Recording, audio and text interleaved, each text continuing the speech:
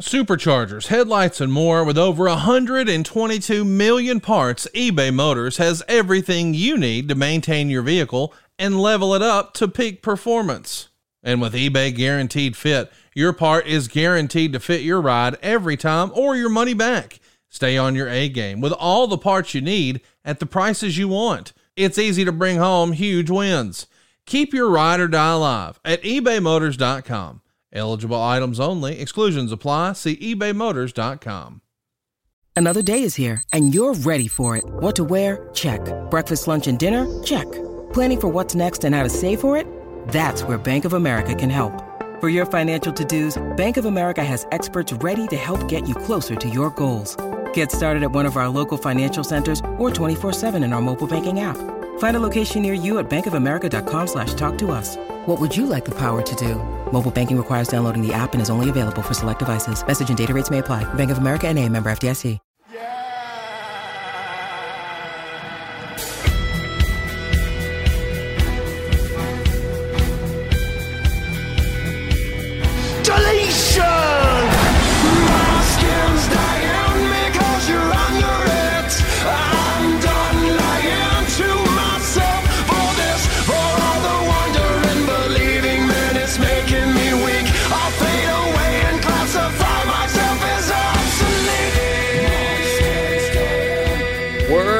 About to be spoken and things continue to be broken. I'm becoming broken. This installment of the extreme life of Matt Hardy. We are broadcasting from the Blue Chew Studios. Try Blue Chew free when you use our promo code Hardy at checkout. Just pay $5 shipping. I, of course, am John Alba, joined as always every single week, every single Friday here, wherever you get your podcast, by the man of the hour, one half of the most intoxicating tag team in all of space and time, Mr. Matt Hardy. How are you, my friend? I am very good, and what a great choice of words with intoxicating. That's one of my favorite adjectives. It's a big Broken Matt word.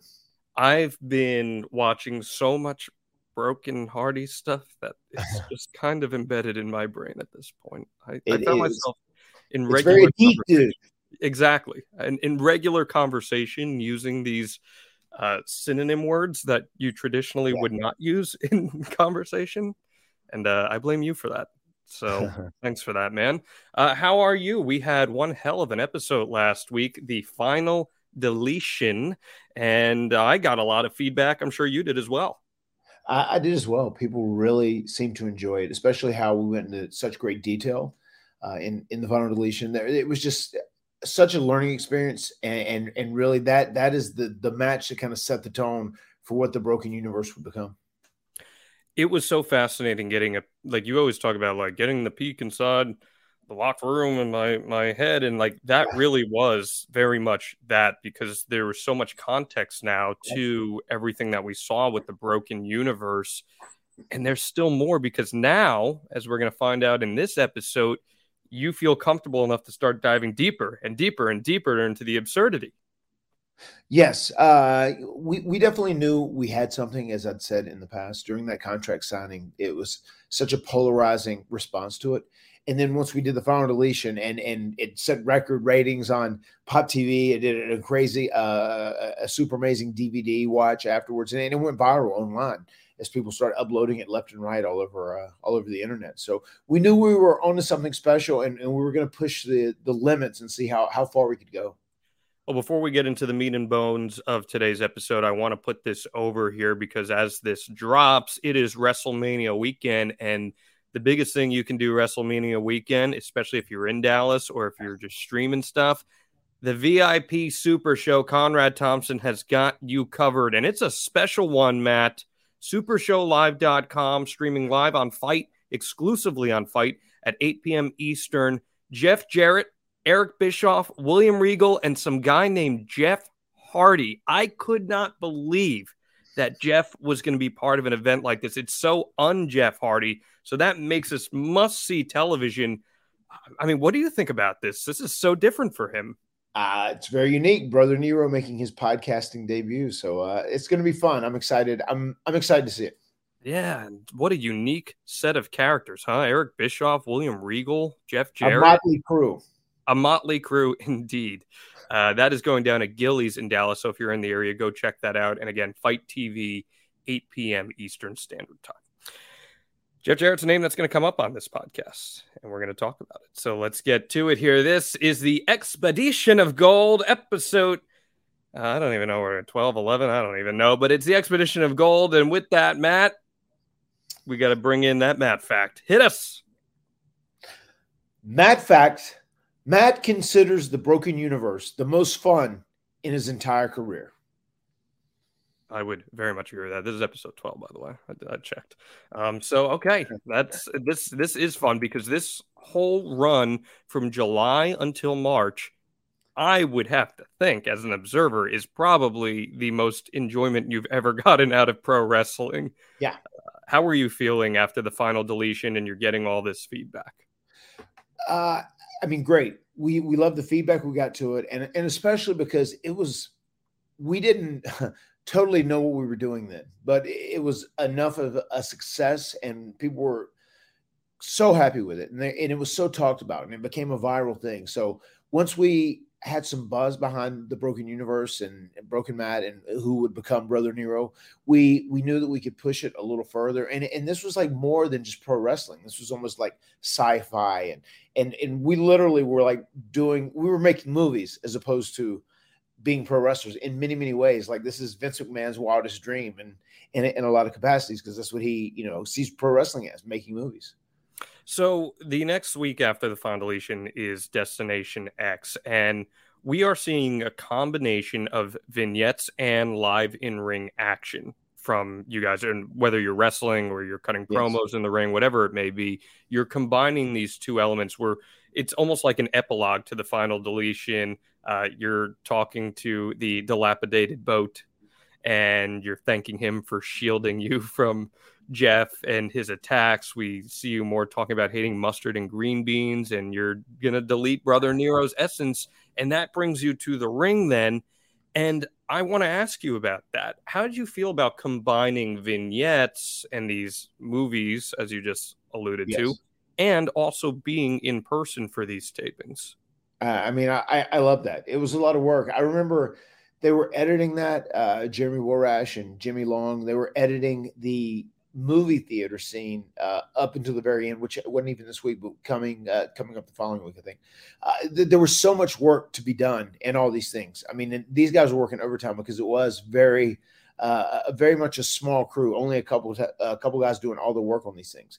But I love the actual mixture of it and like intertwining, the vignettes that we had shot or the small movies, the mini movies we'd made, along with like live in-ring action.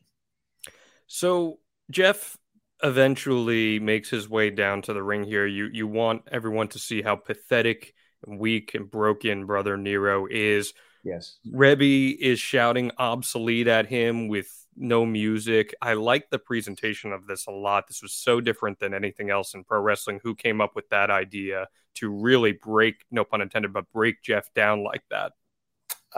We definitely wanted to embarrass him and break him. That was going to be the whole goal of this, becoming Brother Nero as well as becoming broken.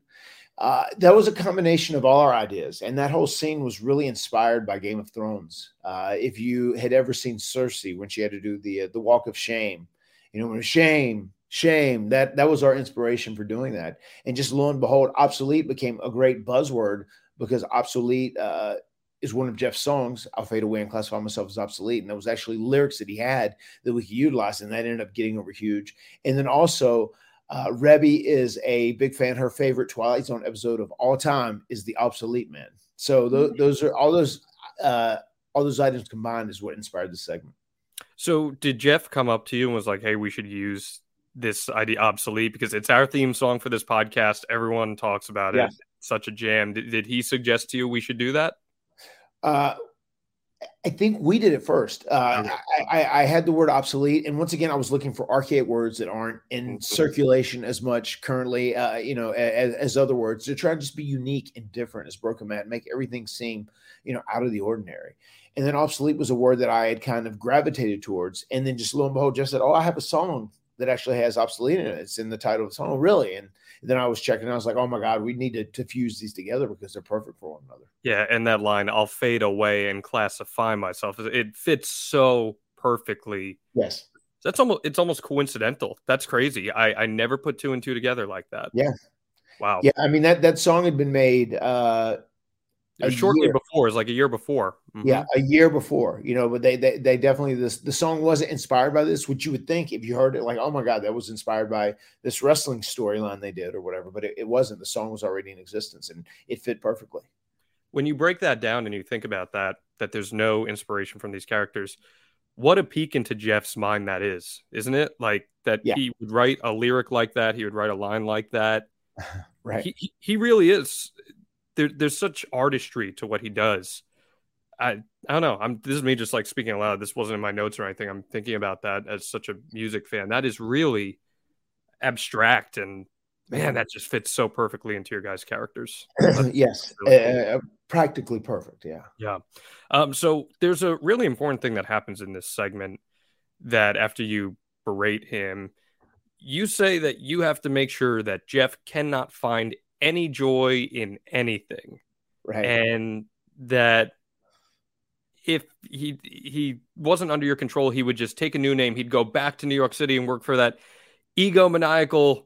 Can you say his name? Because the megalomaniac, Meek Mahan.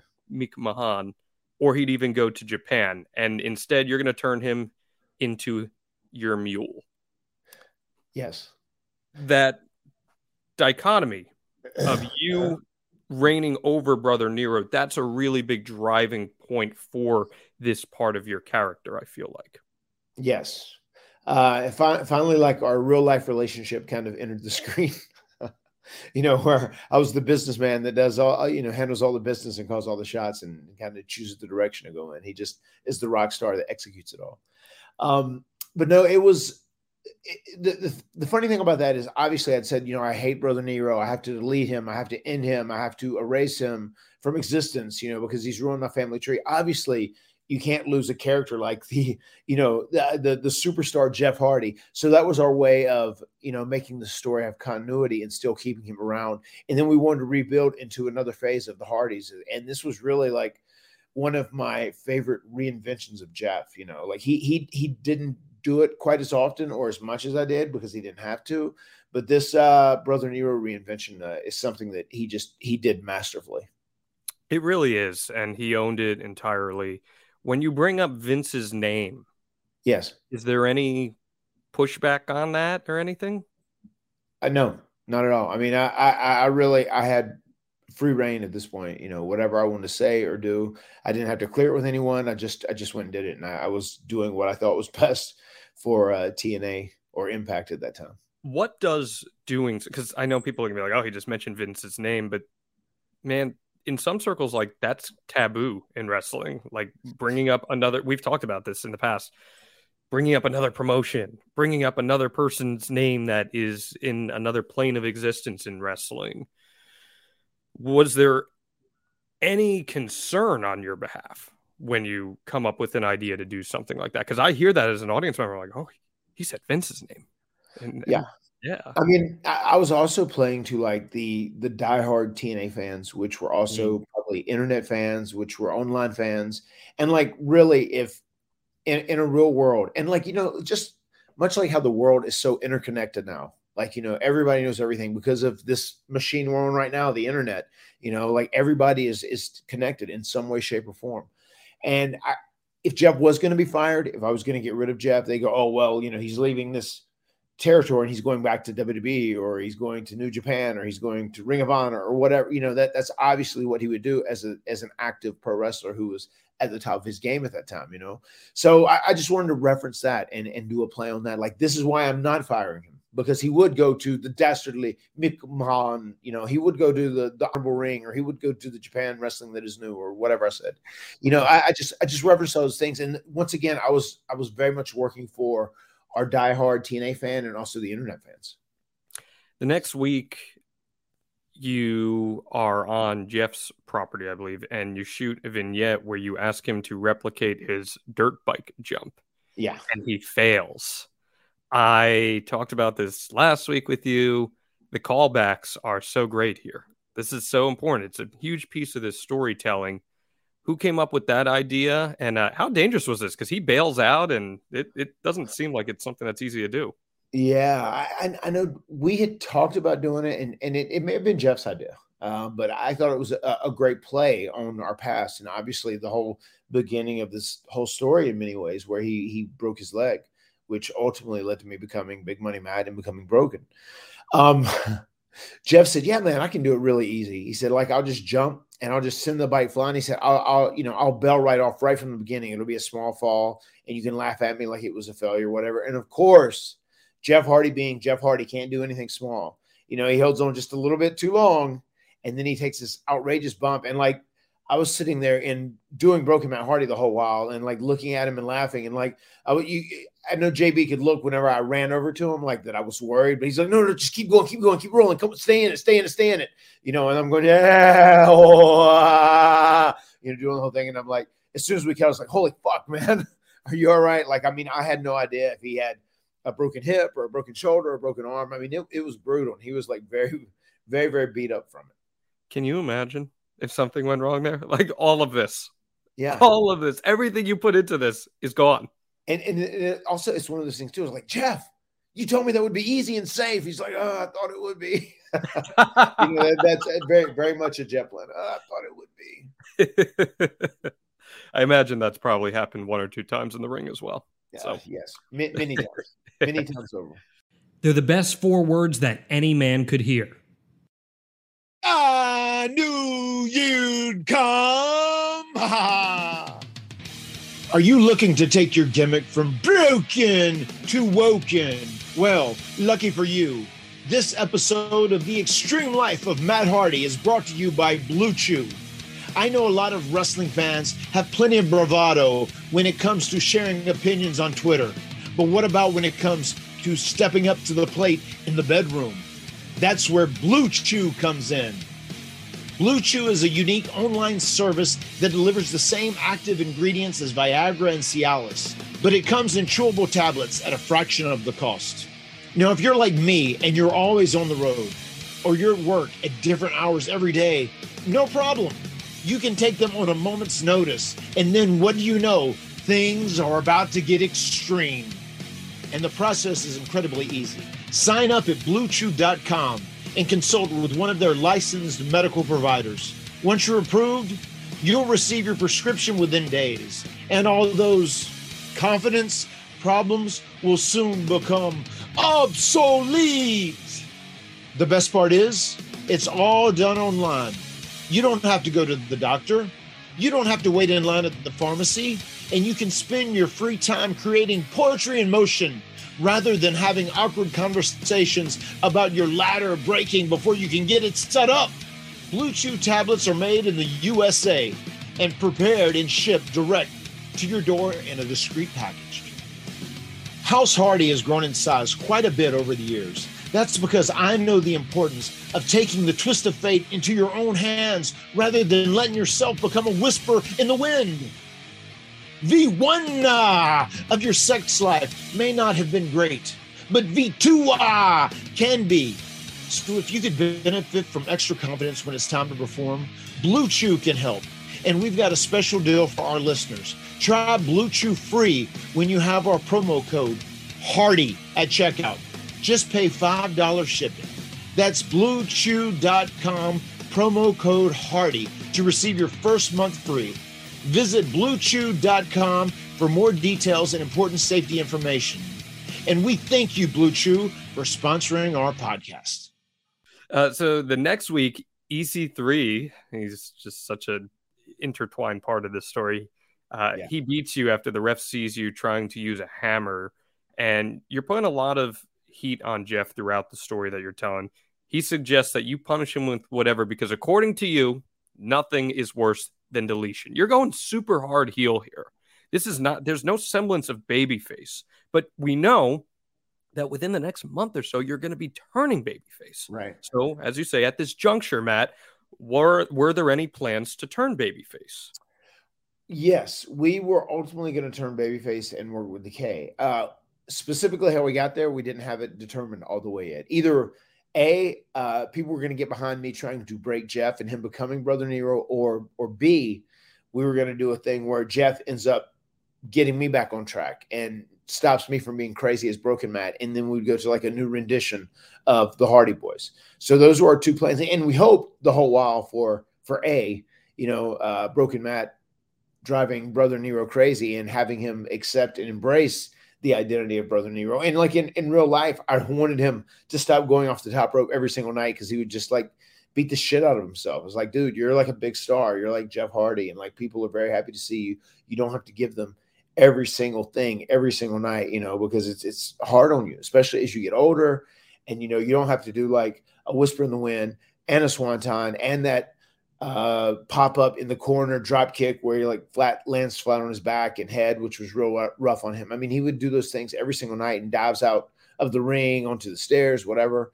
And I was like, man, we just need to you need to work smarter. And we can do this almost through a storyline aspect with me having you become Brother Nero and saying you can no longer be a spot monkey. Well, and that's it. What a great transition. That's exactly where we get. August 4th, Matt, 2016. The expedition unofficially begins here. You say that when you guys were tag champs, Jeff got hurt and it took money out of your pocket. So you got to become tag champs again. And you're calling Jeff a spot monkey. And you say now that Jeff is not allowed to jump off of the top rope. And you face JT Dunn, someone I know very well from working on the indies, and Chuck Taylor, which is wild considering where he's at right now. Right. And this is where we really start to see the ring psych, because there's like a lot of ring psychology here where you have to change that mindset of how you work. And you're making Jeff do that very much so. You do not want him coming off the top rope. In this match, you pull a fan over the barricade, you bite him to draw some blood, more vampire influence. And if I'm not mistaken, I make Jeff do the whole match, right? Yes. I'm pretty sure he just has to go it alone. And so I remember asking, I'll tell you this. I remember asking, say, hey, can you give us 2 extras? So, we can just have guys that Jeff could, beat pretty easily. And I remember thinking that, we had JT Dunn and Chuck Taylor, which is like, oh, hold up, man. I don't want to do, I don't want to kill these guys. Like, we got to make it a little more competitive because they gave us 2 good guys or whatever. And I remember that specifically about Chuck Taylor. Like, I knew his stuff from Evolve really well. Yeah. 2 very good talents that they put you in there with. Big JT Dunn fan. But anyway, so Jeff's working this match and you're screaming on the outside, you better not lose, you deleted obsolete mule. And he's going for the swanton, but you told him he can't. So you get in the ring to block it, but Jeff jumps over you anyway, only to take a twist of fate. And with him down, you tag yourself in and you pin JT Dunn. This is great stuff here. Did you put a lot very into good, very good storytelling for what we were trying to accomplish? That's exactly what I was going to say. Like, this is a totally different spin on the Hardy Boys. We've never seen anything like this before. Are you the one responsible for putting together a finish like that? Yes, that was definitely on me. This whole concept was me, and I wanted it to be like I was making Jeff do all the work, as I wanted to say. I wanted him to be my mule, like literally, like he's almost my servant, or he has to do everything for me.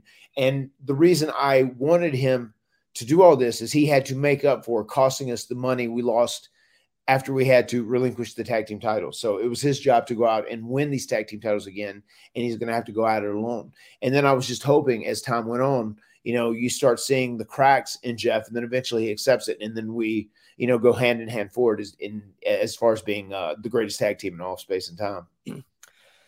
Well, the next week lays the groundwork for everything that we're going to see from now until the end of your run in TNA. So it's August 11th, and we're seeing more movie stuff from you guys. And you mentioned to Jeff that you had a premonition of Decay trying to abduct Maxwell. So you've kept Rebby and Maxwell at the Hardy compound because of that. And you tell Jeff to get ready for your guys' match. You threaten to eat and delete anyone who gets in your face as you guys face the tribunal. And you're hypnotizing a fan at ringside in this. I know you got a good story about that you'll share with us in a second. And then post-match, you say that Jeff was so close to being perfect there, but it wasn't quite.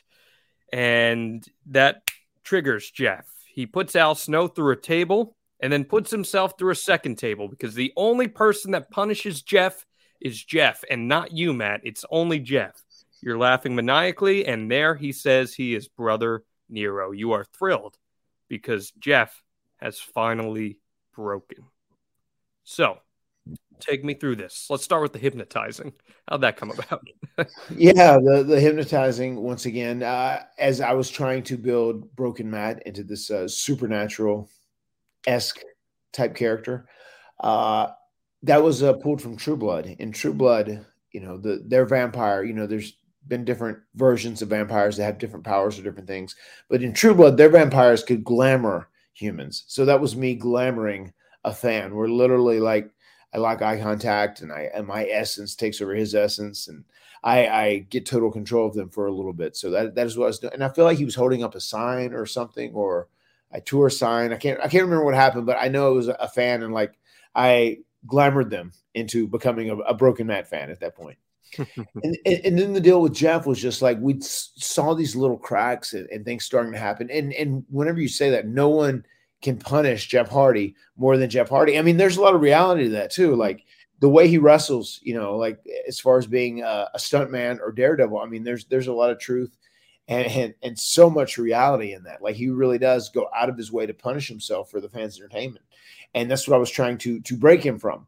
But just this moment of him acknowledging that and admitting that and embracing it and saying, you're right, I am Brother Nero. I do need to change like you have suggested. And then the whole thing with Maxwell, I knew Maxwell was my key to turning babyface with Decay, especially if they were trying to kidnap this cute little baby, and I was going to do whatever to be Father of the Year and protect him. That was my key to turning babyface. Okay, let's break that down more. So that's very meta, what you just said about Jeff. Like, nobody punishes Jeff like Jeff. Like, even looking at what just happened with Jeff, like in a lot of circumstances, things don't unfold, but Jeff Hardy is Jeff Hardy, and it just worked out in his favor. And you're 100% right on that. This is the segment that Jeff told us about in that interview we did with him, correct? Where he kind of on the fly forgot what he was supposed to say. Right. What was he originally supposed to say? He wanted to say, because I kept calling him the nefarious Brother Nero. That is the adjective that I'd kind of lined up every time before his name. And I tried to be very repetitive with that so it would stick and get over. And he'd meant to say, like, I'm the nefarious Brother Nero. And then he ended up just saying Brother Nero, which was fine in the big totally fine. But he has little things like that he would like to do that he'll get mad at himself over if he doesn't get it 100% right. Sometimes less is more, though. And like him just saying, I am Brother Nero. It's like the I am Iron Man with Tony Stark, It's easy. You are right. And also, I've learned that over the years because I am someone who tries to be very detailed. And even like in my speaking here, I probably, elongate stuff and speak in more detail than I even have to. I have learned that less is more. And sometimes less is more impactful, especially in moments like that. Certainly was. I think him just saying, I am Brother Nero is perfect. You don't need anything more than that. Mm-hmm. The Maxwell stuff you just mentioned, that's your key to turning babyface. So I asked you a few minutes ago, you were going super heel just 2 weeks prior to this, and now you realize you're going babyface. So what changed? People had just gravitated towards the act so much, and they were really into it. You could tell with the way they were chanting, just the feedback we got from like casual fans and diehard fans. People were just like into what the Broken Hardys were doing and our story. And I feel like it was just so different, especially in 2016 when wrestling was changing into so much more of an in-ring product, with higher work rates and smaller guys and better matches and whatnot. It was just something that was so out of the box and so different. And in some ways a throwback to old school wrestling or, 80s or 90s, early 90s wrestling in WWE.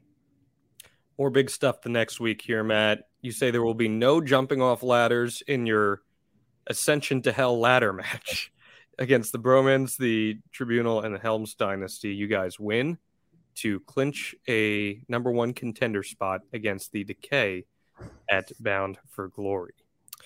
What do you think of the Decay as a unit?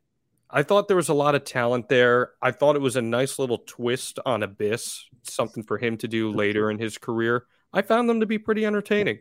I did too. And they were the perfect foils for us too, especially because it was myself and my brother. And then there was, my wife, Queen Rebecca, who was obviously a character on television at this time. And then with those guys, there was Abyss, Crazy Steve, and Rosemary. So it matched up really well too. And just, they could do such a great job of being like acting seriously and being creepy and spooky and almost like a horror act. And they were the right guys for us to turn babyface against. Where does Abyss stand for you on all-time underrated talent? Because I really think he is. WWE was going to bring him in at one point in 2003 to work The Undertaker at WrestleMania. Like, this was a guy that had a lot of eyes on him. And now, if I'm not mistaken, I'm pretty sure he's a producer in WWE doing some behind-the-scenes work. Yes, he was great. He was always great to work with. He was very giving, maybe even too generous to some people, which sometimes that can be detrimental to bigger guys like him. But he was a very giving guy. He always worked so hard, and he was extremely athletic as well. For a big guy, he could also move really well. And just a great human being overall. So I have lots of love for Abyss. Yeah. So the next week we have this contract signing for the tag team title shot, or you've got the contract. And right. You say that the titles are decaying and must be saved by your brilliance. And that brings out Jeff, who is kind of speaking the lyrics to the Obsolete song. That's super different. How'd that come about? That we were going to try and use that to start kind of branding Jeff as Brother Nero, that once again, he had accepted everything. He had accepted the fact that not only is he the nefarious Brother Nero, but he is also obsolete in some ways, especially the old version of Jeff Hardy, who was the super spot monkey who would jump off every perch available, who was the stuntman, the daredevil. He was obsolete, and Jeff was accepting and embracing that. And it was a really refreshing way to do his character change, I thought, which it could also, hopefully give him longevity in the business. So you promise revenge on Decay for stealing Maxwell in your vision, and you vow to eat all of them. And Jeff is up to fighting any of them. Abyss volunteers. Jeff goes for a swanton in the match, but you tell him he's a spot monkey and can't. He doesn't listen, and he loses because of it. And you say that he has much to learn. Really good storytelling layers being built here that you can come back on. When you're doing something like that, do you have that payoff in mind? Yes. Yeah. No, we do have a payoff in mind as far as what we're going to ultimately do. I knew there would be one point whenever we do win the titles that I will allow him to do a swanton because it was in the right time and the right setting.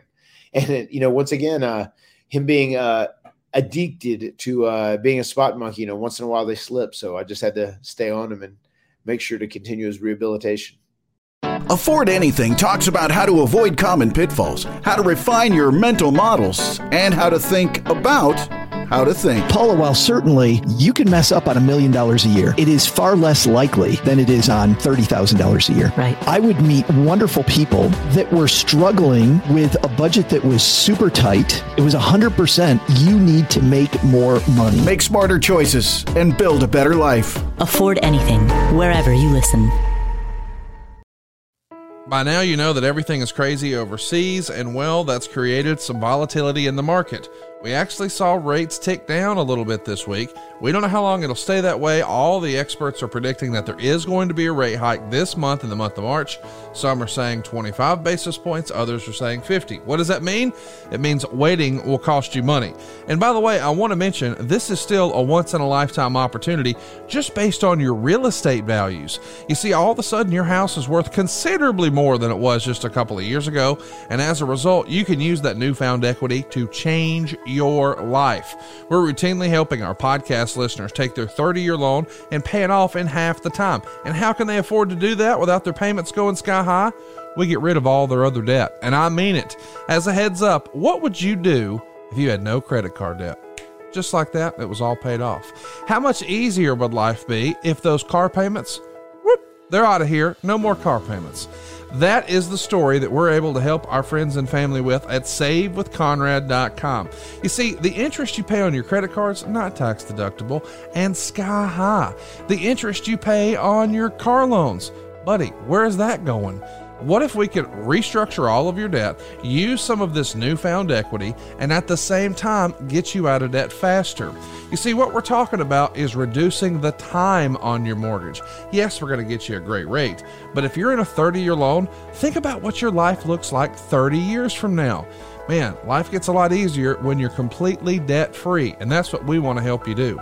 And by the way, you don't need perfect credit or money out of your pocket. And oh, as a heads up, if you've been thinking, hey man, I like my house, but my kitchen's kind of outdated, what if we could get you the cash you need to turn your average kitchen into something your wife loves, and it wouldn't change your monthly payment at all? Why wouldn't you do that? You see, you'd be reinvesting back in your own property.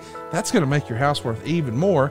And oh yeah, you can do it with cheaper monthly payments at SaveWithConrad.com. Now, I know it sounds too good to be true, but I want you to go check out our reviews for yourself. See what some of our new family members are saying at ConradReviews.com. You'll see there we've got over 1,000 verified reviews. Our average rating is 4.72. And if we were a restaurant with 1,000 reviews and a 4.72 rating, I know where you're eating dinner, and I know where you need to do your next loan. It's SaveWithConrad.com. NMLS number 65084, equal housing lender. Oh, and did I mention no house payments for 2 months? That's SaveWithConrad.com. More House Hardy, great stuff coming up after this. You guys are playing the piano. You're singing the obsolete song. Even Benjamin, Vanguard One, Maxwell, they're all there. You're singing along. This is the essence of Broken Matt Hardy, man. Yeah. So great. Yeah. You guys are having so much fun here. And Maxwell's piano playing gives you a premonition that the battle with Decay will take place at the Hardy compound instead of the zone of impact. And Rebby's got to protect Maxwell. This is so crazy, man. You face Crazy Steve in a match, but the real story here is that he says that Maxwell is Rosemary's baby now, and you call Rebby, but she doesn't answer. And we see Rosemary looking at Maxwell. Your premonition is coming to light. Normally I have questions on follow-ups for stuff like that, but this really is playing out like a movie. It's playing out like a long-form TV series. It's so different, man. No one's doing anything like this. I mean, and still that is what I want to do. I want to bring back the Broken Universe at some point, maybe even when I'm not wrestling in the ring full time, and make it a small series and try and put it on a platform somewhere, because it was just so much fun. And like, I would love to, sit back and hook up with JB, Jeremy Borash, and Jimmy Long again, and really do this and make it into like an entertaining series, because it was so much fun.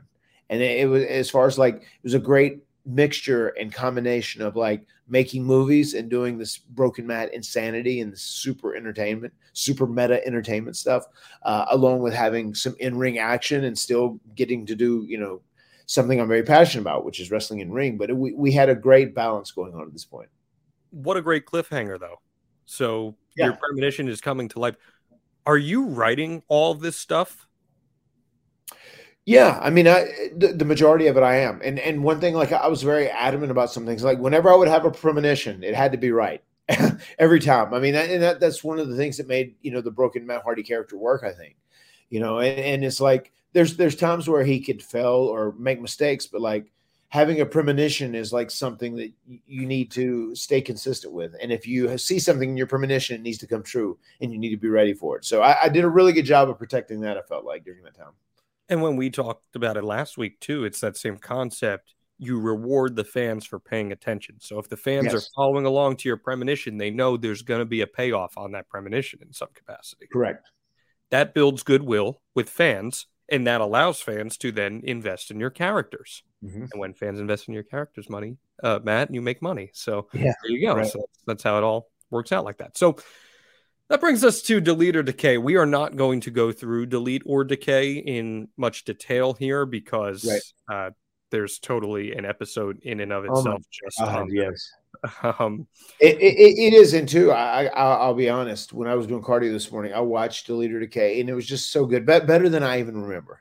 And there was such a great job done by Jeremy Borash and Jimmy Long as far as making like Decay like monsters, like very scary, like dangerous monsters, and it really put us in a great babyface position in so many ways, especially considering, just a few weeks back, Broken Matt Hardy was the, biggest heel in the show, and I was pulling a guy out of the audience and biting his ear off, so it was so good. I really enjoyed watching it back. It reminded me of how fun it was.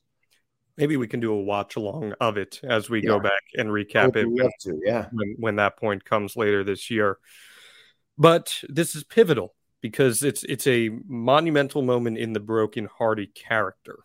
Mm-hmm. So Crazy Steve and Jeff are fighting over a pool toy, and we cut over to Abyss going after you and pulling out Janice, his weapon. Jeff then pops up and takes a shot to the ribs for you, pushing me out of the way in the process, saving me. Very much what you would see. Like, I even thought of in Avengers, what's the Age of Ultron, and I don't know if you've seen Marvel, but Quicksilver takes the bullet, he steps in the way to save those that he loves. It's a very cinematic moment here. Was this the catalyst for cementing Broken Matt Hardy as a sympathetic babyface because your brother made the sacrifice? Yes, very, very much so. And, part of the thing too, which it goes along with our history, obviously people know Jeff has always been historically more popular than me. He's one of the most popular guys in the history of the pro wrestling industry, but I have always been very popular on my own, so that was really easy material for me to work with and say, that's why you do all these spot monkey, you're a spot monkey, you do all these spots to get this glory, and you won't give me glory because you're very selfish, and you should take care of me and make sure I'm on that same level as you, make sure it's an even playing field. And now this is a moment where he has accepted and embraced everything, and he shoves me out of the way, and he actually takes his death blow for me. And I just remember my line even to him, I thought it was very important. Again, I said, "Brother Nero, that was so unselfish of you." And it really worked in cementing us as a unit or a team together, and also as the good guys and the heroes in the story. Very much so. And I think the fans were ready to cheer for Broken Matt Hardy. It took so long, Matt, for them to figure out what the fuck was going on with this character. Right. But once they did, once we all did, everyone wanted in on that pie. And this was it. This was the moment. I watched the Leader Decay live as it happened. You got me watching Impact as it happened. And it's not something I was doing all the time. And I loved this stuff. I loved it. And I told you, man, I hated this when I first saw it. So within that 3-4 month span, you flipped me and you flipped thousands and thousands of wrestling fans around the world at that point. How are you feeling once you have something like this? You have set up Bound for Glory, TNA's biggest pay-per-view of the year, and you're a babyface. This could not have worked out any better. I loved it. That is the point. We had worked backwards, and we knew we wanted to have Decay at Bound for Glory, and that was going to be our big match for the TNA Tag Team titles. And we didn't know 100% how we were going to get there. Which version of the Hardys was it going to be? Broken Matt and Brother Nero, or was it going to be some new rendition? Another version of the original Hardy Boys, Team Extreme, whatever. But it ended up working out just as we'd hoped, as Broken Matt and Brother Nero. So once we got there, and I knew from day one there was going to be a moment at the end of that match where we're going to have some huge ass ladder, and I was going to allow Jeff to indulge in his addiction of swantoning and being a spot monkey and jumping off the highest perch available. And that ended up being the finish of that match. And the fact that we were able to have the match live, but incorporate some of the cinematic aspects of the story that we had done building up to that was so cool. And we literally shot that the night before, and they busted their ass working overnight to edit that piece of cinematic match that was inserted in the actual live match during the day. And, we tried to, make sure that we kept continuity on all forms. But the fact that we were able to put that in there really felt like this was a great blow-off match as far as our issues with Decay, as far as solidifying the story. Not only are we on the same page, but now we've won the TNA World Tag Team titles again, and we also utilized our movie making skills as well in this match. So it had a little bit of something It had a little bit of something for everyone. It had a little bit of everything rolled up in this combination of the Great War. And then like winning that match and those tag team titles, we knew from there we wanted to start trying to make ourselves into the greatest tag team in all of space and time. Yeah, and even to mention too, like before you even got to the Bound for Glory Great War stuff, like that's where we see the Lake of Reincarnation, where Jeff is thrown in and comes out as the immortal Jeff, which I love so much. And you referenced that on our interview with him.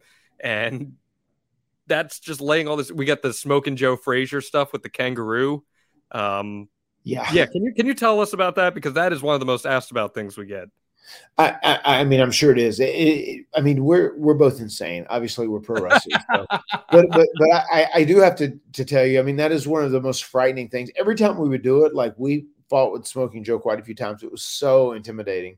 The deal with Smoking Joe is he was a kangaroo that was a little older, that was pretty tame in the big scheme of things. Is what the people at this zoo. It's a local zoo that is about 20 minutes from our place, just kind of out in the middle of nowhere. And whenever we would have these shots with Smoking Joe, the rule was like we could protect ourselves and defend. Obviously, we can't hit Smoking Joe, but he can hit you. You never knew what you were going to get. I mean, he literally might just kick the shit out of you. He might not want to fight or do anything. He might not want to be active. There was one time where he took his claws and like scraped the shit out of me and my arm and back, and some footage that had never made air. So it was always like it was always an unknown. You never knew what you're going to get into when you had a little bout live animal. Yeah. So it was one of those things too, man. Like they say working with animals is very tough in show business, and I can vouch for that. It was also very intimidating. Very intimidating. I mean, I would imagine. How much stuff is being shot that's not making the air? There was some stuff being shot. We were pretty. I feel like we did a really good job at like being pretty tight and planning out pretty wisely what we wanted to shoot and what we wanted to capture. Sometimes there'd be stuff that would just kind of hit the cutting room floor just because it didn't fit and whatever we were doing. But the majority of stuff, I would probably say 90% of the stuff that we shot made air. Yeah, that's pretty cool.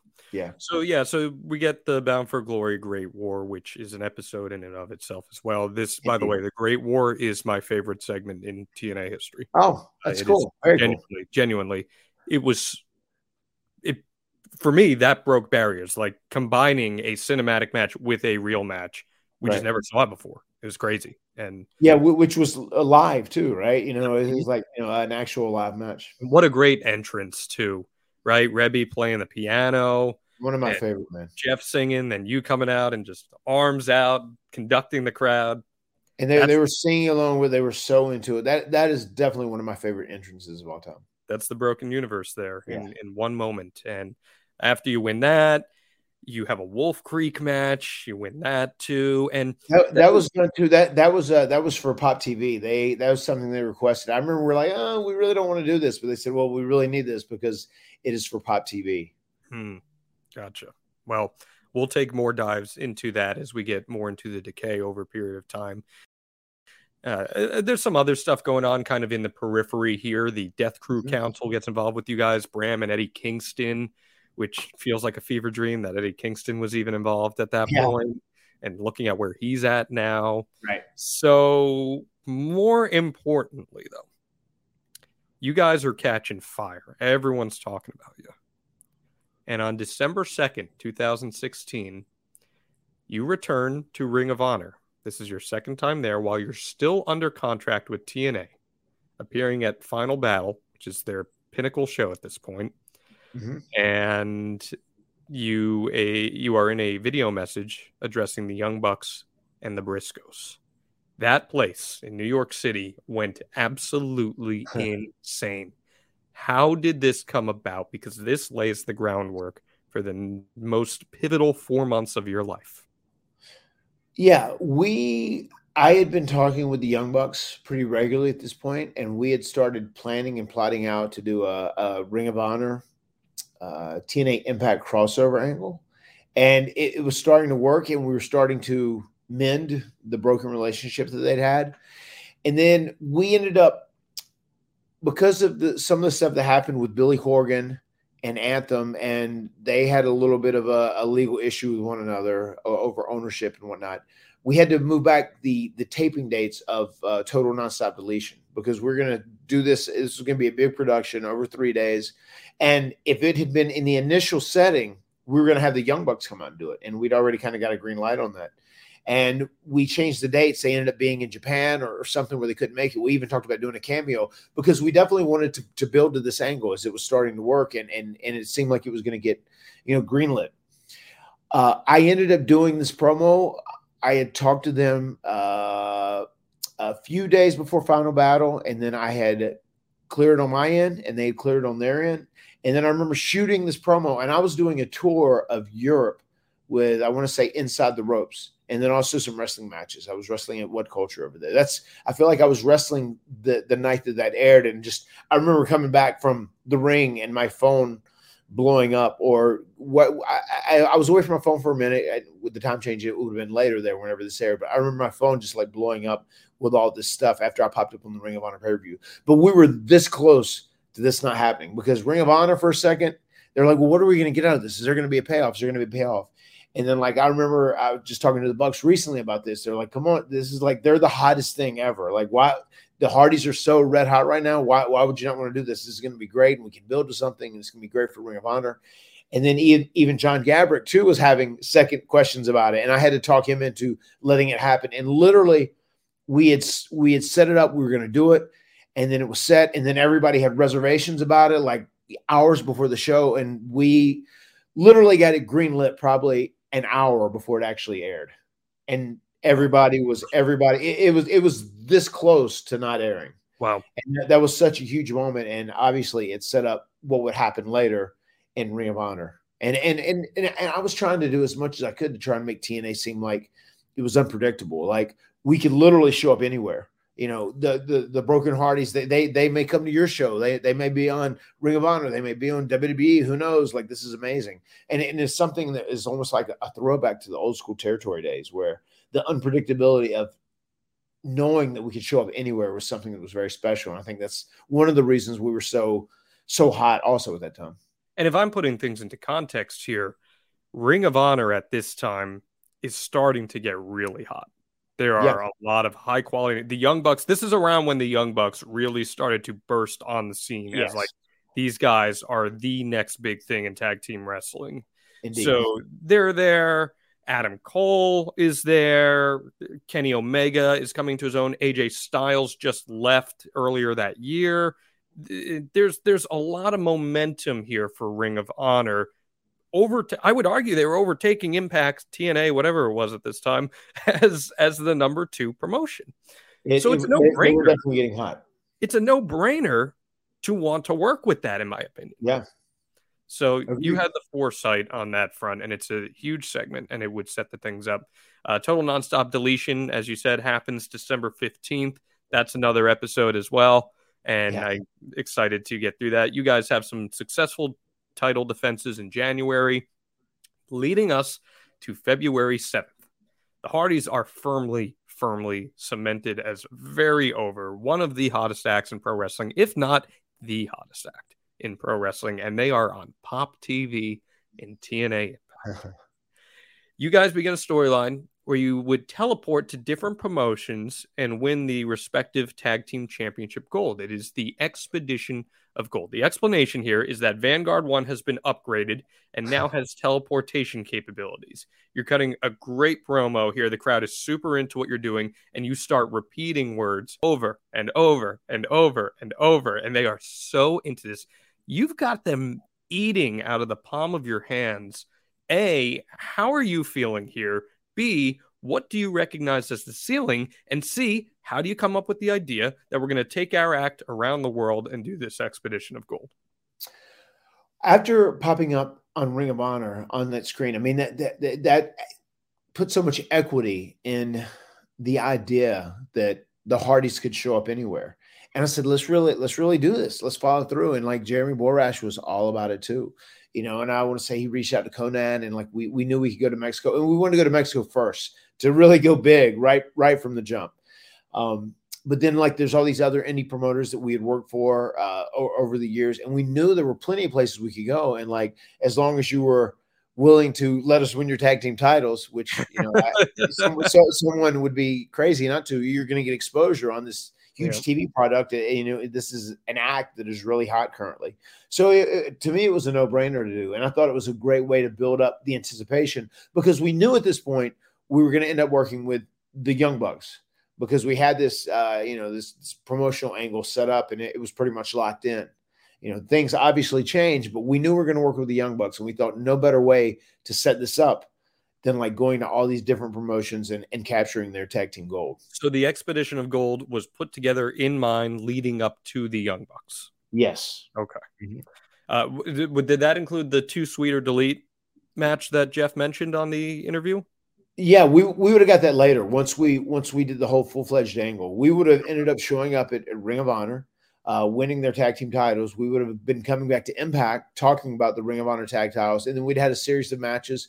They would have probably won, the Ring of Honor titles back, or they would have won the TNA World Tag Team titles, whatever. We're going to just do a long series of matches with the Young Bucks in this interpromotional angle. And Too Sweet or Delete would have been the name of our cinematic match. What is important to recognize here is that you guys are doing these expeditions and getting to work with all these independent promotions, while overhead in Impact, management is quarreling. It is changing. It's hard to even say at this point who is really in charge. Because of the chaos going on, does that give you guys more leeway to kind of do whatever you want to do with this stuff? Well, I don't know if it was the management quarrels that really gave us the leeway. I think we were just kind of trusted, especially with JB, Jeremy Borash, kind of like who's trusting you then? Who is being like, you guys go out there and do what you want? I mean, literally, he would know how much time we had on TV, and then myself and Jeremy Borash would determine what the segments would be, and we would go out and we'd film content, and he would put it together. I mean, he literally, whatever we wanted to do, we could do at that juncture. But I guess what I'm asking is, we know Jeff Jarrett's coming back into the fold here. There's all this Anthem stuff. Billy Corgan, he was on his way out. Like, who is allowing you guys to do this? At the time, Ed Nordum was the guy who was kind of representing from Anthem, but he knew nothing about wrestling. He had zero wrestling experience. So he literally just said, okay, you guys do what you do, and, make it happen or whatever. I mean, Big was still there too, in a capacity, and he was probably our main contact, or the person that we spoke with or talked to. But it was going through lots of changes, and it was just like, you guys kind of do your thing. We were trusted, and they would let us do it. And, even when Jeff Jarrett, in our first few conversations we had with him, he was all behind the Broken Universe stuff, and he had a lot of great ideas. Even when I wanted to do different changes, like how Matt had amnesia for a little while, Broken Matt. And then during that period when I had the amnesia, it was like a different concept to keep Broken Matt fresh. I wanted to keep like changing so that Broken Matt wouldn't be oversaturated, so it wouldn't get played out. And even when I did the King and Gold is kind of what I was doing at the very end, right before we left, and I was going to get back to another Broken Matt thing there. But I remember there was one point where Jeff Jarrett said, for creative, I have this great idea for this celebration, for the King of Gold celebration. And he had ideas. He was all on board with doing all the Broken Universe stuff, though. Okay. So here we are, February 7th. Where are you contractually with TNA?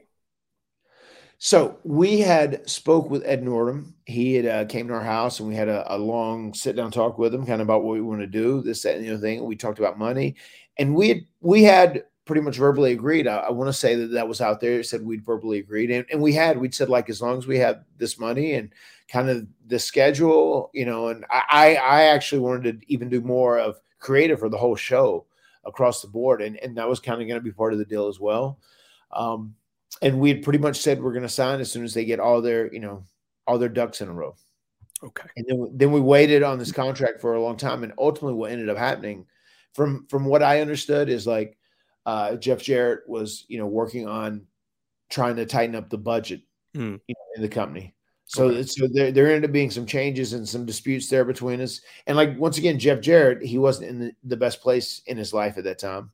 he's so much better now. So we collided a little bit, like from contractual stuff and creative stuff. So that's all going to kind of unfold in a 3-week period here. But while that's all happening, you guys are on the expedition. You show up in Tijuana. It's the Crash. Conan was there. He's the intermediary between the two promotions. And you guys work your way into a vacant world title match with Super Crazy and Juventud, which, again, fever dream, right? Like, who would have ever thought something like this would be happening? I want to tell you a quick story about this too. We went to Crash, and it was very much Mexico and like Mexican wrestling, like very much on the fly. Like we were going to wrestle Juventud and Super Crazy and win the tag titles, but then they changed the match to like a 4-way, like 2 segments before us, and there were like 4 teams out there, and we went to the ring, and like the majority of the guys spoke Spanish, some of the guys spoke English, and we had no idea what was going on. That was literally, we were like calling this match in the ring and like just doing stuff. We had no idea what was happening during this match. It was one of the most insane matches I've ever been in. But I did love the fact that like we walked around outside the arena and we came through the arena and the fans were just going ape shit. It was so hype on that level, on that capacity. But when it came to the actual in-ring and the match, and we had no idea what was going on. It was all crazy, and it all been changed last moment. I watched it back, and they pretty much cut the other teams out. It's pretty much just you guys and Juventud and Super Crazy in the videos, so it makes sense. Yeah, and once again, that's where we had the benefit of JB controlling what was going to be on TV and what wasn't. But this is so unique because you guys aren't having matches in Impact, but you're having matches in Impact, right? Like it's so different. And I love this. Vanguard 1's flirting with the ladies in the back, and he steals their tequila.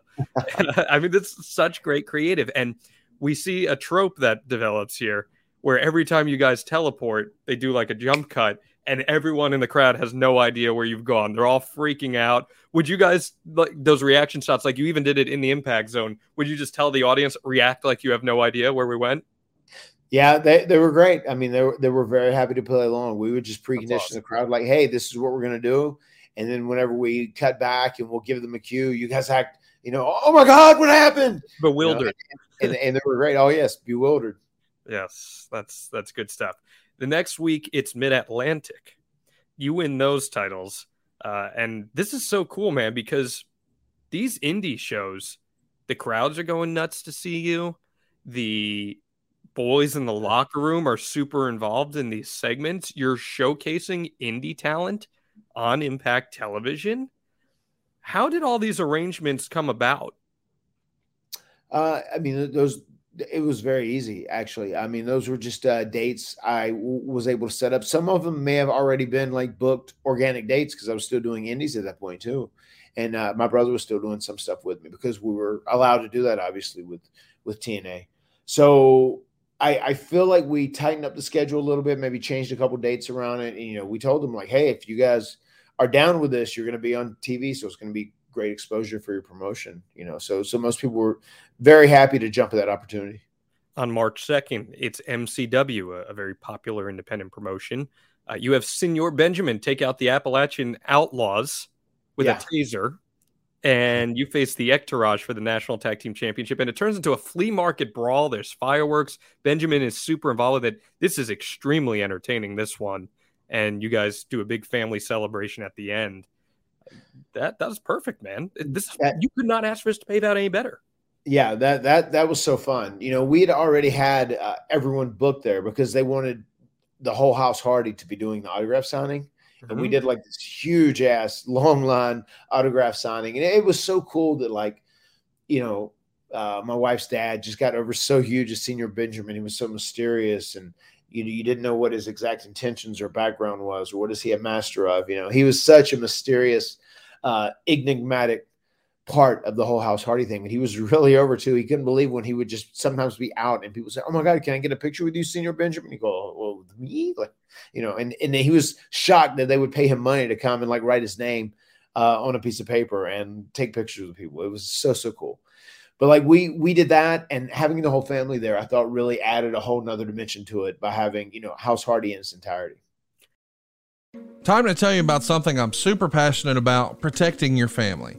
Yes, this is a life insurance ad for Goliathlife.com, but to me, this is really about peace of mind. Think about insurance for a second.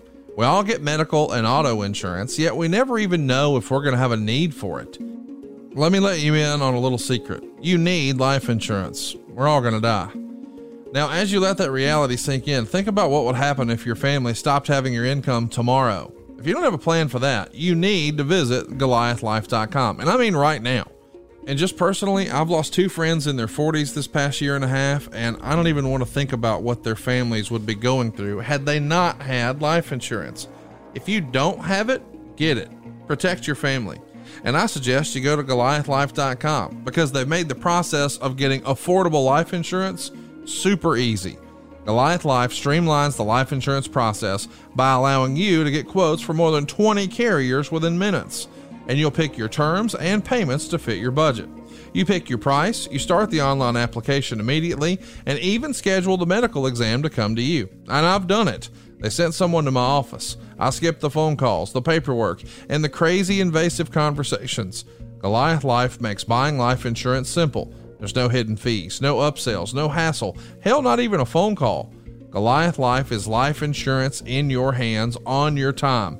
Get multiple quick quotes right now from the comfort of your own home and begin your application in a few easy clicks right now at GoliathLife.com. Things could not be going any better. Or could they? This airs on March 2nd, but we need to backtrack because on February 27th, you take to Twitter and announce this. My stint with Impact Wrestling was delightful. Exceptional talent in locker room, a great respectful team that worked hard in tough times. I wish Impact Wrestling all the best going forward, especially the industrious talent. I hope they are all treated with respect and fairness. That is your departure from TNA, Impact Wrestling, whatever it is at this time. Rebby takes to social media and puts some people on blast. Everything that was going so well, the hottest act in pro wrestling, is suddenly gone. Yet, they still air this segment on TV with you guys winning more gold, which tells me that there was probably some hope on their end that this stuff could be resolved. Take me through the departure. When does it become apparent that you need to leave and step away? I want to say I had told, because there had been some issues with our negotiations and they had been trying to change some things.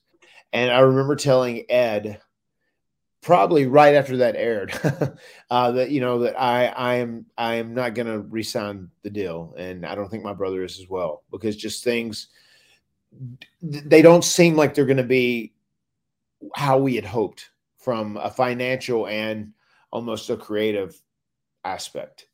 And then, cannot tell a lie. We knew there was an opportunity for us to go back to WB, and it was going to be a pretty big money deal because we were hot. And then, we just decided to do that, and it seemed like the best path. But one thing I can say is we were totally committed to Impact, and we were planning on being there for the long haul. And we wanted to do this different stuff of the Broken Universe, and I was going to be very happy to work with Jeff Jarrett and whoever. But there were so many things that were just chaos at that juncture. And I'll never forget whenever we said we weren't going to end up signing the new deals that we talked about or whatever, we offered to come to TVs that next week. And I said, we'll drop the titles to whoever you'd like us to drop them to. We'd be more than happy to. Like, do business the right way. Do business the right way. And Jeff Jarrett ended up responding, said, no, we don't want you to come back. Or maybe Ed even said, Jeff Jarrett said he doesn't want you to come back. We don't want you to come drop the titles. We want the title sent back. And Shane Helms, who was our buddy and who was a producer and agent at TNA at that point, he ended up driving to our house and getting the titles back and taking them down there. And I feel like he got a lot of heat over everything with us. He was the one that they could kind of take it out on, I guess, because he was, best buddies with Matt and Jeff Hardy. So he kind of like took the blunt of the punishment that they couldn't punish us for, I guess, after we ended up leaving.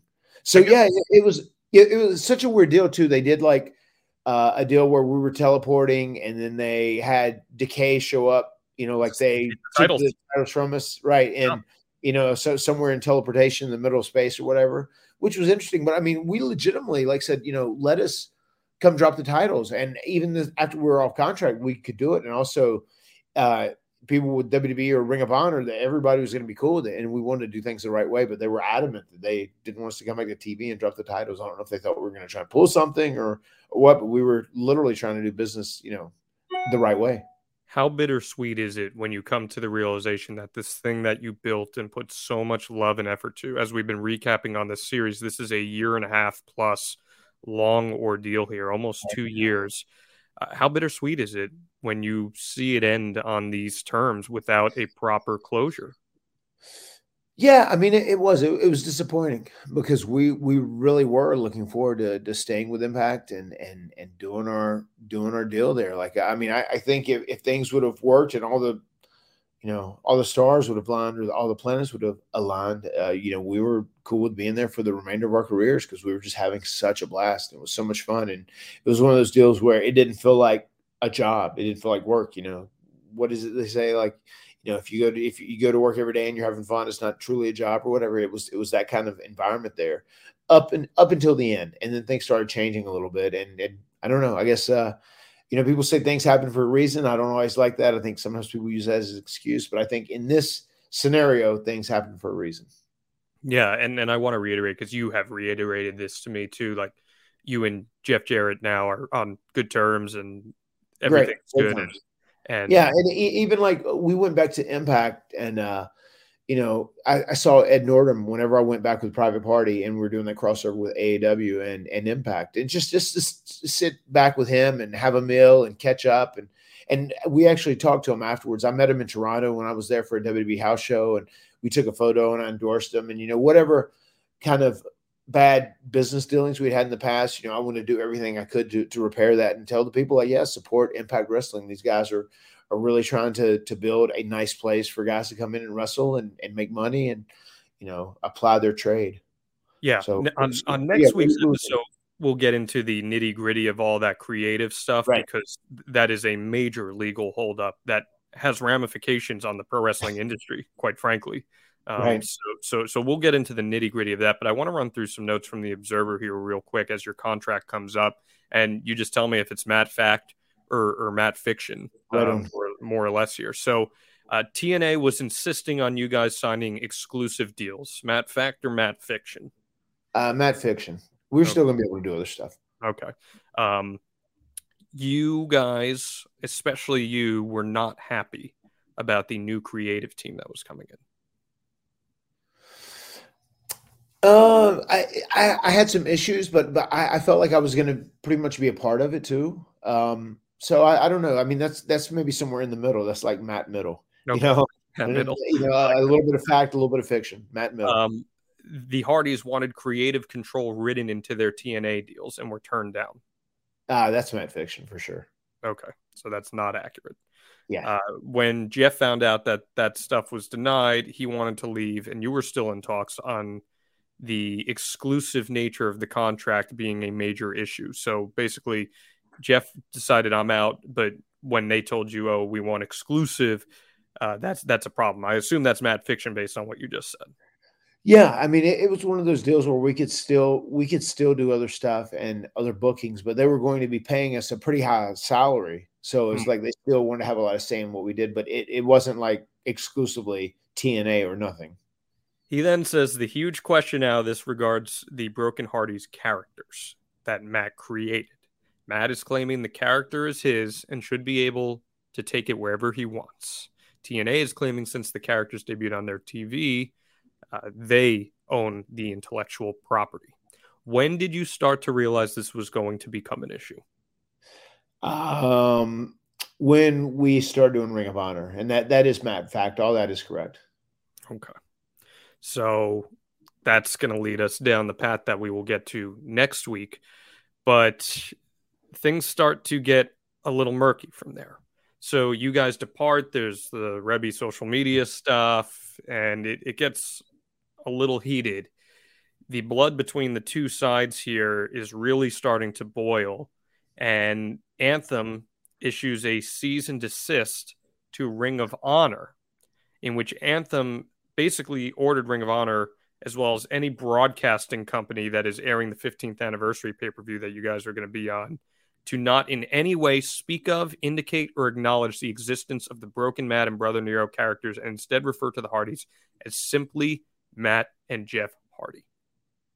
How concerned are you that this is going to have a tangible effect on what you guys are trying to accomplish? Because you're riding the momentum of the Broken characters here. Yeah. Personally, I wasn't very concerned at all. And I was still up for doing the majority of stuff. I mean, like, as long as you don't say those terms, I mean, you would have been fine. I mean, I still do the act. I mean, I'm still Matt Hardy, even if you don't call me Broken Matt Hardy, I'm still Matt Hardy, and it's still like a way of acting, because even like taunts and specific body mannerisms and the way you say words, I really don't think that is stuff that you can totally win over. Yeah. It's something that you can lean into and just do your own variation of in some way, and they can't really come after you for that. I mean, I wasn't sweating. The people like Joe Koff at Ring of Honor was very concerned about it, and he just asked us to make things as simple as possible, which I understand. From a business perspective, I obviously get that. So we dialed it down a little bit, and we worked as more of a regular Matt and Jeff. I just still did the delete taunt, and I did some of the things that were the Broken Matt body mannerisms. And we still went at it like that. I think it's important to put in perspective, too. We're talking Ring of Honor, which was owned by Sinclair Broadcasting Group at the time. Sinclair is a massive, massive, massive company, just enormous. Yeah. And then you have Anthem, which is a pretty big company in its own right in Canada. So you don't want to get into a legal battle there, because that gets really murky. So I understand the hesitance on Ring of Honor's part in that sense, too, even with a big company like Sinclair. So you guys are the only team recognized as both the TNA and Ring of Honor World Tag Team Champions simultaneously here. But as you said, the titles are just dropped without any explanation, really. That Decay just kind of take the titles via teleportation, which is a new for wrestling, I guess. First ever time. Was there more stuff filmed that never made the air of you guys on your conquest here? Yeah, there was more content that never made air, yes. Okay. Because you worked in several other promotions as well that you guys picked up championships from. We did a couple other things. I know they didn't show. There was one that had been made for air that JB had shot that they just didn't show, because that's the one that we teleported from the pool and ended up being intercepted by Decay, and they showed up with the titles, as opposed to where initially they were going to cut to us showing up at the arena and winning another set of tag titles. Yeah, on the March 16th episode of Impact, Bruce Pritchard cut a promo in the ring, said the tag team titles are won in the ring, not in space. And he, of course, played upon your greatest tag team in all of space and time. And yeah, so that was a pretty emphatic way of saying the Hardys are gone here and they're not coming back. So you guys beat the Young Bucks? Yeah, but we show up after a Young Bucks match in New York City, in front of a amazingly enthusiastic, white hot, New York City crowd. And it's so funny thinking back to how hated and despised Big Money Matt was when he first started there, to how beloved Broken Matt and Brother Nero were whenever they showed up. Especially following, we had done that teaser, in Final Battle. Once again, at that point, we were planning on being with Impact for the long haul. We were going to do this, interpromotional angle, between Ring of Honor and TNA. But then, we ended up just going to Ring of Honor, and we worked about a month with them, as we had about a month to fill before we were getting back to our next day job. In a company built on reality wrestling, the Broken Hardys come in and turn the world upside down. Yeah. And it is wild to think about. And yes, Matt, it does set you up for a new day job. You signed the biggest contracts in Ring of Honor history, according to you guys. And I don't know, something tells me that may or may not be accurate. But, it may be Matt fiction. It may be Matt fiction. That may be Matt fiction. Gotcha. But it does set us up for one of the greatest moments in modern pro wrestling history. That is not hyperbole. It is very much Matt fact. And that's what we will cover next week on the final edition of our Becoming Broken series, WrestleMania 33 in Orlando, Florida. What can we look forward to, Matt? It was a truly, as you said at the beginning, at the top of this episode, it was an intoxicating experience. That weekend of doing 3 shows, just to give you an overview of it, we main evented WrestleCon against the Lucha Brothers. And then we wrestled the Young Bucks in a ladder war, a 30-minute match. And then we returned to what, many people consider our home, the WWE, on the grandest stage of them all, WrestleMania 33, to legitimately one of the greatest reactions in all of pro wrestling history. It was an intoxicating weekend for sure. And there's so many great behind the scenes stories about how this match came to be at WrestleMania 33, which I'm really excited to share with each and every one of you from the locked room that is my mind. Yes, you and I, when we got that lunch at Chipotle and ironed out this podcast, you told me one of those stories, and I said, Matt, I don't want to hear any more of it. Save it for when we talk about this, because it is fantastic. Right. I was at that WrestleMania, man, and I cannot wait to go through that. This is going to be an all-timer. Next week on The Extreme Life of Matt Hardy, and if you love this episode or you're looking forward to next week's episode, you head on over Apple Podcasts, Spotify, Google Podcasts, wherever you get your podcasts. You subscribe, and what do, Matt? Give us 5 stars. Give us that 5-star review across the board. I told you guys, once we finish this series, Matt and I are going to pick a winner, and we'll give out a little surprise to someone. So make sure you leave that 5-star review. It really helps out the show, and spread the good word of this podcast. That is the biggest thing that you can do to help us more than anything else. Matt Hardy, you are killing it in AEW right now. The Hardy Boys are mega over. You had that insane tornado tag match. I texted you after that. I said, you are indeed fucking insane. And I can't believe my proteges, my kids' private party, they hit me with my own move off the stage down to the concrete floor through tables. Yeah, Isaiah said he's got to check his wording. He said he got his ass pounded by a 63-year-old man. I don't know how that comes across, but man, it's 2022, man. You can say stuff like that. You can. And I can say this: Sting is the coolest MFer in the world. So unreal, man. I look forward to seeing what the Hardys have planned for AEW this week. And if anyone's in WrestleMania Dallas this week, enjoy yourself. Have a great time. Check out that Jeff Hardy show. Yes. And we'll see you next week here on The Extreme Life of Matt Hardy. The words have been spoken. Things, one more time, will be broken. Matt, I appreciate you. And we'll see you all next week right here. All right. Thank you, John. See you guys. Thanks, everyone, for tuning in.